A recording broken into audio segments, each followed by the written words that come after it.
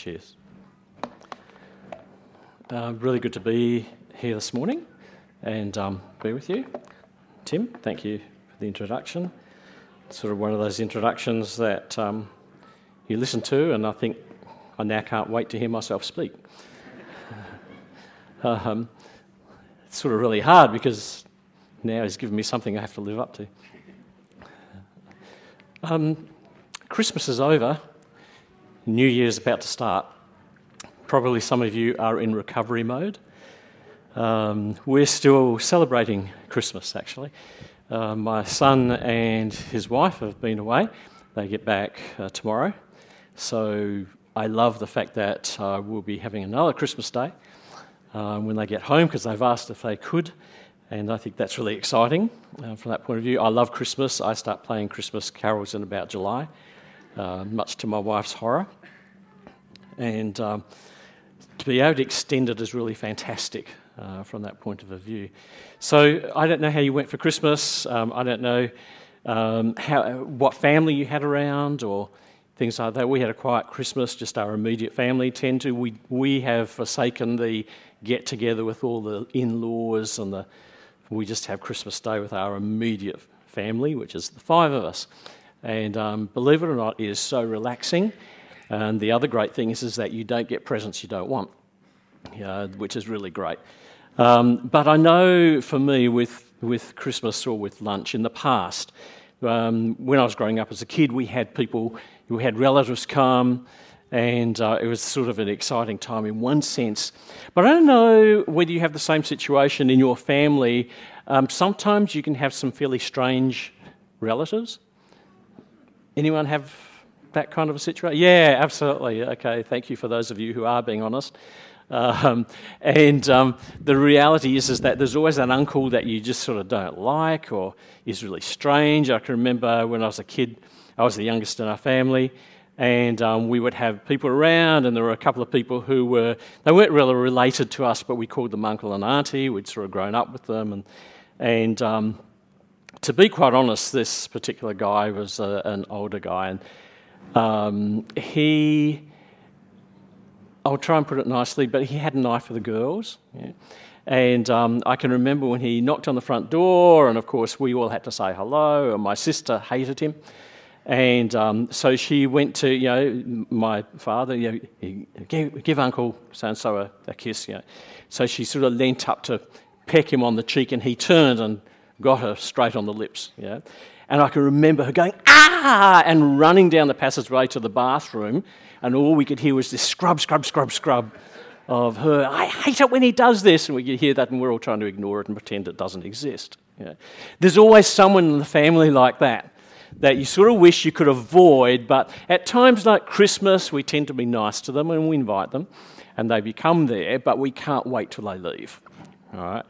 And that's the interesting thing. So with that in mind, holding on to that thought, the other thing I want to talk to you about as well is I do a lot of leadership training, and one of the things that in leadership training we do, especially on the first day, because the courses I run go for 6 months, and the first thing we do is we talk about what's called the imposter syndrome. Anyone ever heard that term? Okay, some of you had, the imposter syndrome.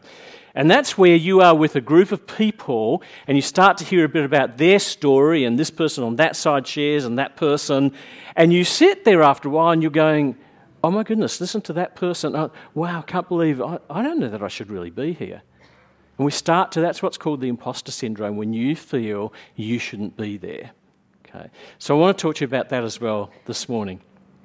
Now, I am going to read, this is one of my favourite chapters, and if you have got your Bible, please follow along. And I know this might raise a few eyebrows, but Matthew chapter 1. Matthew chapter 1. And verse 1 to verse 16. Okay, really exciting chapter. Really exciting chapter. Okay. At this point, some of you are saying, "Why did I come to church this morning? I knew we were going to look at this passage." So let me read it to you, okay? For those of you who, because this is the chapter, I have to admit, that I've always avoided. All right. Anyone else? Yes, 2 people, okay, have avoided it. The others are just not prepared to say that there's a passage in Scripture that they didn't read. Okay, so let's start. The record of the genealogy of Jesus the Messiah, the son of David, the son of Abraham. Abraham was the father of Isaac, Isaac the father of Jacob, and Jacob the father of Judah and his brothers. Judah was the father of Perez and Zerah by Tamar. Perez was the father of Hezron, and Hezron the father of Ram. Ram was the father of Amminadab, Amminadab the father of Nahshon, and Nahshon the father of Salmon. Salmon was the father of Boaz by Rahab. Boaz was the father of Obed by Ruth, and Obed the father of Jesse. Jesse was the father of David the king. David was the father of Solomon by Bathsheba, who had been the wife of Uriah. Solomon was the father... Have I lost you at this point? Absolutely. Some of you have gone to sleep, Why on earth? And I have to admit that for years, I really ignored that chapter because all it is a list of names. And you go, why on earth did God have that in the Bible? What was he thinking to put that in? Because most of us will either be asleep or we just literally ignore it and go on to the next few verses. Right. But there's some really interesting stuff. One year I got really, really challenged. And the challenge for me was I really felt God say to me, why are you avoiding that chapter? It's there for a purpose. And I go, well, yeah, but the purpose was really for the Jews, because they were really interested in this sort of stuff. And, but it doesn't really make any sense to us. And again, I felt God sort of stirring me, saying, Gene, it's there for a purpose. Have a look at it. Have a look at it. So reluctantly, I started to look at it. But I didn't just look at it in the sense of let's read it, because again, you read it and get halfway through and your mind is elsewhere. But what I found myself starting to do was let's have a look at some of those names and find out a bit about their background. Let's see where they come from. Let's see what happens. And it's really, really interesting when you start to look at some of the background of some of these people. So, for example, the son of Abraham, it talks about Abraham. And the Jews always absolutely would say they were children of Abraham. Right? That's one of the things they threw at Jesus when they said to Jesus, we don't know where you came from, we know where we came from, we're the children of Abraham. That was a thing of pride that the Jews would really throw out there. And yet when you look at Abraham, I know we might call him the father of faith and stuff like that. He didn't have much faith when in 2 situations that he went into, one in Egypt, and he lied about Sarah. He lied about the fact that Sarah was his wife, and he said that she was his sister. Now, there was a little bit of half-truth in there because they were related. But the only reason he said that was not for Sarah's sake, but for his sake, because he was scared. The Pharaoh was really keen on Sarah, and Abraham was concerned that if he said he was her husband, they would kill him so Pharaoh could marry Sarah. Wow, that's really a father of faith, isn't it? So he lies about this. The other thing, you think about his personal life, his family life. He's the one who ended up having a child by the servant girl, who the child's name was Ishmael, who became a pain in the Israelite side forever. And what did he do? Because Sarah, after a while, who was still childless, she got teased all the time by the fact, here's this child, her servant could have a child and she couldn't. And she says to Abraham, you've got to get rid of him. And so Abraham packs the servant girl up and Ishmael, and send them out into the desert where they're going to die. What a great family life. And this is the person they call the father of faith, Abraham. When you look at his life, absolutely not perfect at all. In fact, quite a messy life. But we sometimes forget about that sort of thing. And then Jacob is listed there as well. Jacob cheated his brother out of his birthright, remember? Jacob and Esau. And his mother, she really idolised Jacob above Esau. Esau was the one that went out and hunted and brought home stuff for the cooking pot. Jacob stayed home and knitted. Well, I don't know if he did, but that was the kind of kid he was. And his mother wanted him to be the blessed one and get the blessing. And so she connives to get Jacob to put on these skins and stuff so that when his father sort of feels the skin, because it says Esau was a really hairy guy and Jacob wasn't. So he felt and thought, well, that has to be Esau, and so he gives the blessing to Jacob. What a liar. And he also cheated Laban out of his flocks and stuff like that, and you think, wow, you know. And then if we go a bit further, Judah who's has his sons, and his son's married, his older son's married, and dies, and the idea, what happened was that in those days, and it was about continuing the family line because it was important, and so what happened is theoretically, when one son dies, the next son would marry. If they weren't married, they would marry, right, to help the continuation of the family line. So he gives his next son to Tamar, and his next son dies as well, you know, and so Tamar is like a curse in one sense in the family, because she's married to the older son, he dies, so Judah does the right thing by their culture, gets her to marry his next son, he dies. And he's got a third son here, he thinks, no, not going there. You know, 2 sons already have died, what on earth is she putting in their food? You know? So he doesn't, and she is waiting, and she realises that Judah is never going to give her the third son for her to be able to have children and continue the line. Here's a really interesting thing, and the Bible doesn't hide it. What happens is that she realises she's not going to get that blessing, so she goes out. She knows that Judah is going out to see the flocks and stuff like that. She dresses up, hides her features, and literally sets herself up in a little tent along the way as a prostitute. Right? And Judah comes along, sees her and desires her, and falls in love with her, and he has a child by her. In fact, 2 children. They have twins. She has twins. And of course, the whole idea is, you know, he says, look, I haven't got any money with me. I'll pay you later. And so she says, well, you need to provide me something. So the staff and something else of his, she keeps. Of course, when he goes back the next day to pay, she's not there. When he finds out that Tamar, who is not married, is now with children, he decides she needs to be killed. She's going to be stoned because she's obviously done the wrong thing. And she presents these things to him and says, here, you are the one that slept with me. Hello. He slept with his daughter-in-law. You know? So you begin to look at some of these things and go, oh my goodness, it doesn't sound a great message for church on a Sunday. Then you've got Nation. So Nation is an interesting one in verse 4, Nation. Nation became the leader of the tribe of Judah. Moses actually put him in charge. And why did he put him in charge? Really interesting. Nation is someone who, I guess you could say he was adventurous. He was prepared to take a risk. And so he was amongst the group, before he became the leader of the tribe of Judah, he's amongst the group who have now come out of Egypt, and they're standing there at the Red Sea, right? And the Israelite people are saying, we're in trouble. They look at the river, they look at the sea, they can't go anywhere, they've got no boats. They look back and they see the Egyptians coming, and they go, oh my goodness, that we wish we'd never left. You know, what, can we go back? And Moses is saying, no, stand still and you'll see the deliverance of God. God says to Moses, why are you standing still? Go forward, right? And it's really interesting, not in the Bible, but there's a little Jewish story that goes along with this, which is really sort of funny, and it's a little bit of the Jewish humour. It says that Moses said to the people, look, God's told us to go forward, and of course the people are going, go forward where?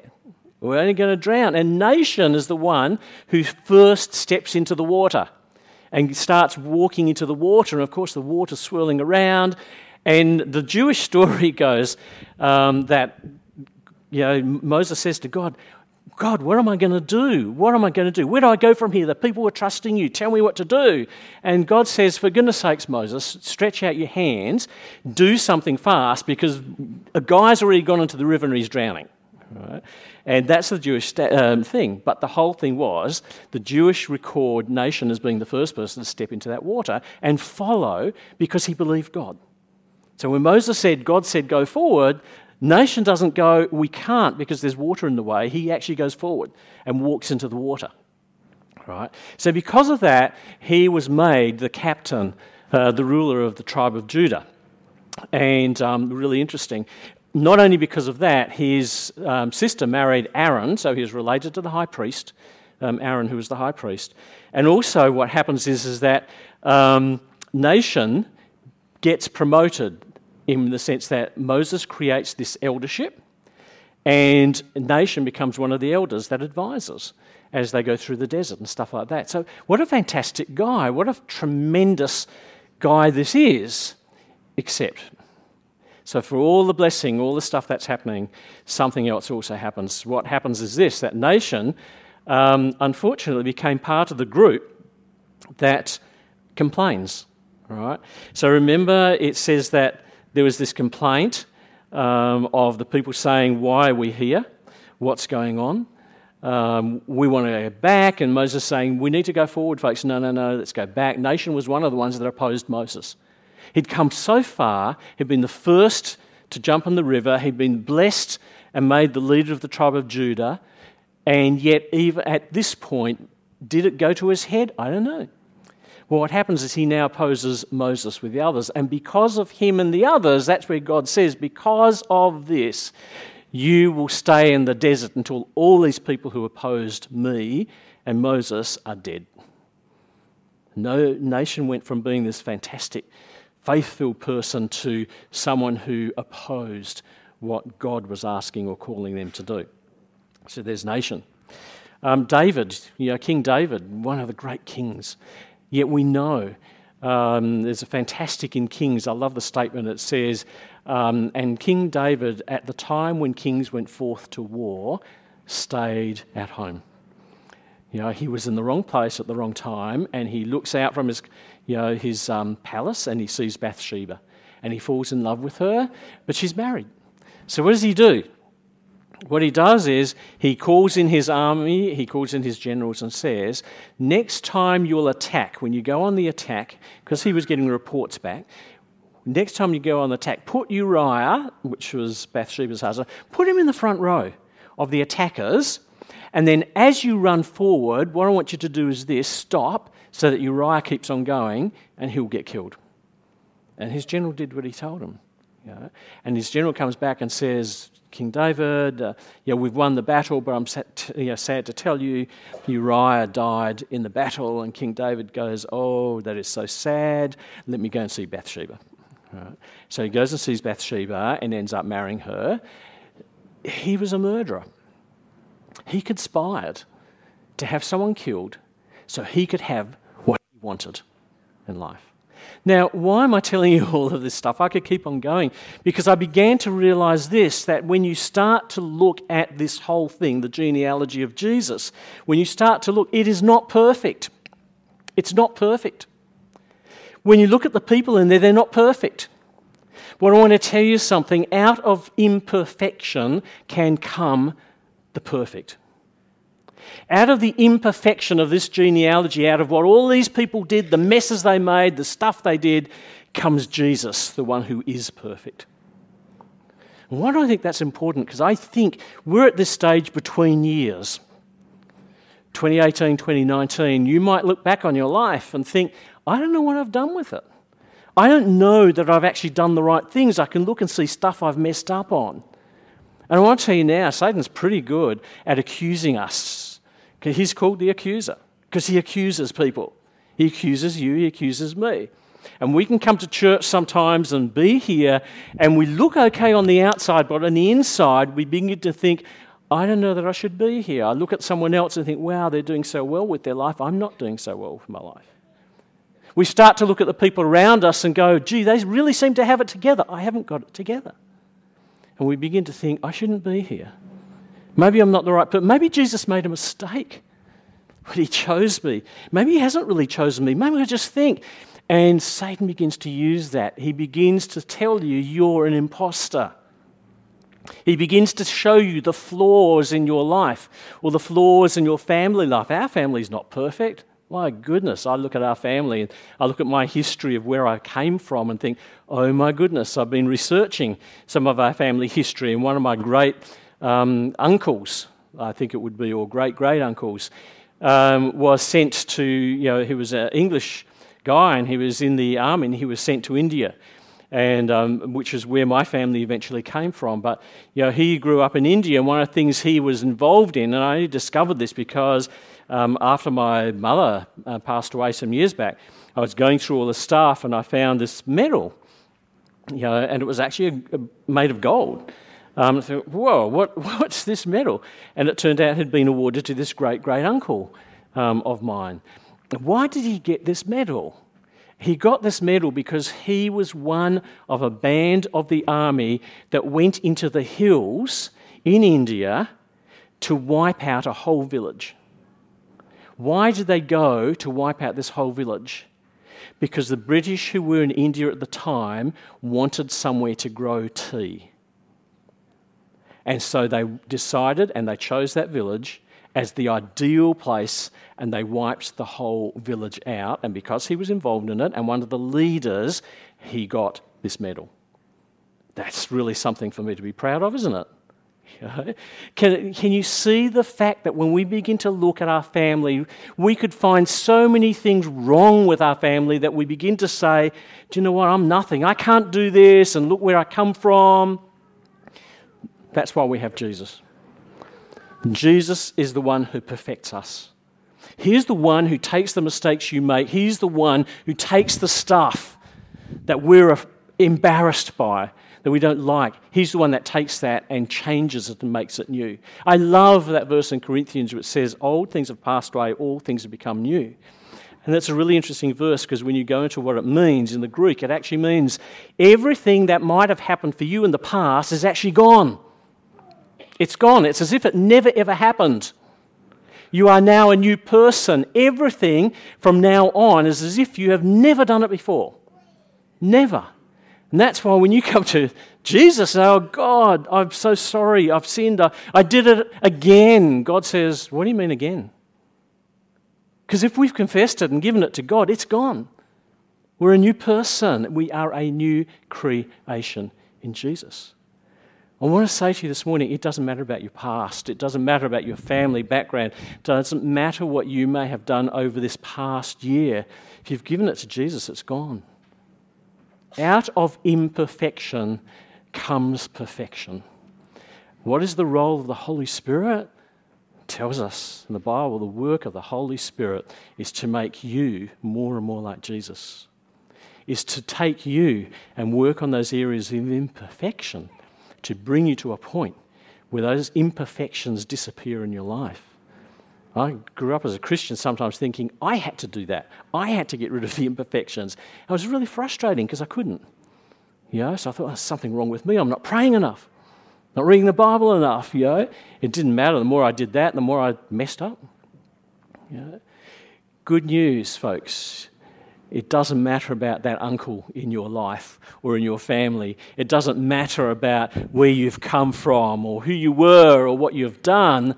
You are on the edge of a new year, and all the stuff that's happened in this last year can be gone, can be totally forgiven because of Jesus Christ. Out of that which is imperfect comes that which is perfect. And I think part of the reason for us that whole genealogy thing is there is to give us that message. God loves you so much, He will take your life, and He takes all that imperfection, and He gets rid of it, totally ignores it, and presents you as you are and says, you're not an imposter, I chose you, I didn't make a mistake. I didn't make a mistake. Maybe some of you this morning do feel God made a mistake when He chose you. Maybe you feel, wow, look at other people around me and see they've really got it together. And if you only knew their life, if you only knew what was going on in their heart and their minds, most of us are sitting around the place and we actually feel that, and yet Jesus wants to take all that stuff in your life and get rid of it and bring you to that point where you become more and more like Him. That takes time. And that's actually the work of the Holy Spirit, not your work. When I realised that, it was the most releasing thing in my life to realise I don't have to make myself more like Jesus, because that's what the Holy Spirit's role is. He takes the imperfection in me, as long as I let Him. He takes the imperfection in me and He works on it, changes it. And sometimes, He does it without our knowing, without our being aware of it, until you suddenly find you've changed.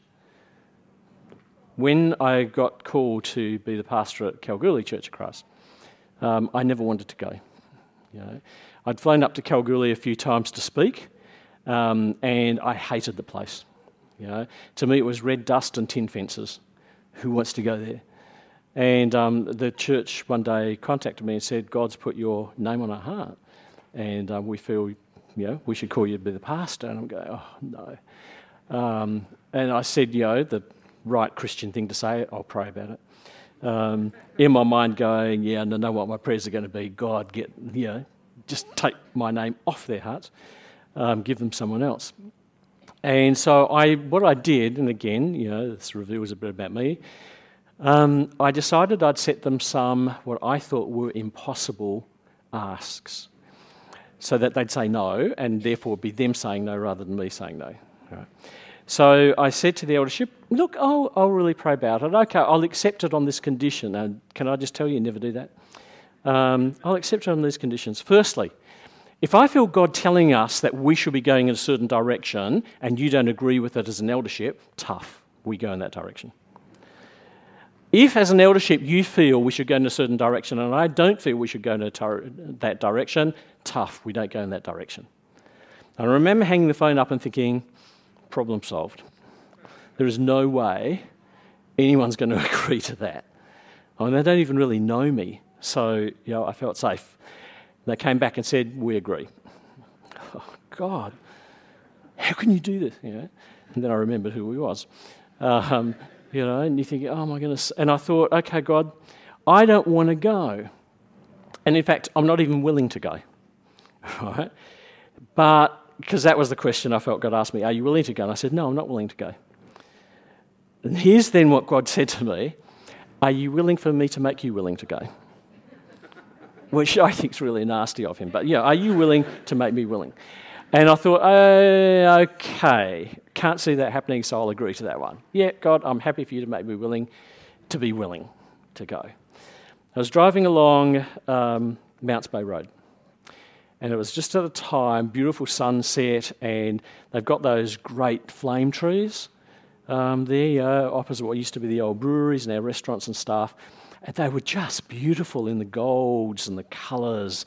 I can still remember this late afternoon, driving along, and I looked at these and I loved just the colours and thought, and here was my exact thought that I actually said out loud. I said, oh, God, gee, I'm really going to miss this when I'm in Kalgoorlie. And I suddenly felt this hot and cold thrill go up and down, almost veered off the road. What did you just say? And I suddenly realised that since the time I'd said to God, I'm willing for you to make me willing, he had somehow sneakily worked on me so that I was willing to go. And I never forgot that because it made me realise we've got to be honest with God. He knows anyway when we don't want to do something, but are we willing for him to make us willing? Are you willing for God to make you willing to put your past aside? Are you willing for God to change you and make you more of who you should become? And I think that's the fantastic transition between the old and the new, 2018, 2019. Doesn't matter what's happened in the past. Are you now willing for God to be able to reach into your life and do what he wants to do?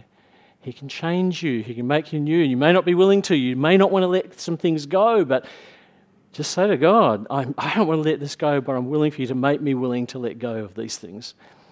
And leave it to God, because I'll tell you what, he will do it. So be careful what you say from that point of view. That's, to me, what this whole genealogy thing is about. It's about God dealing with those past stuff. We don't have to worry about it. You're not an imposter. God has chosen you. Jesus chose you specifically by name and called you. He knew who you were and what you are before he called you. And he will make you what he wants you to be. Okay. Let's just pray. Father, thank you for your love for us. And thank you for the fact that in spite of all we might have done, how we might have messed up, you actually still love us. And in one sense, that stuff that we've done, the mistakes and the sins, are totally immaterial to your love for us. Because your love doesn't have any limits.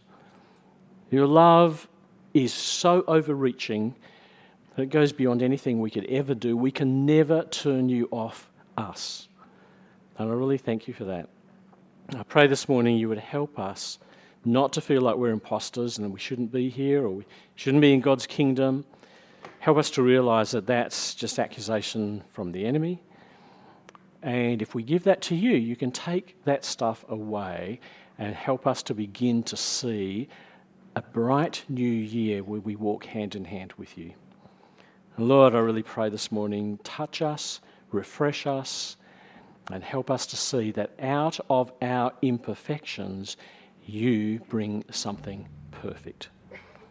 Just bless us and strengthen us in your name. Amen.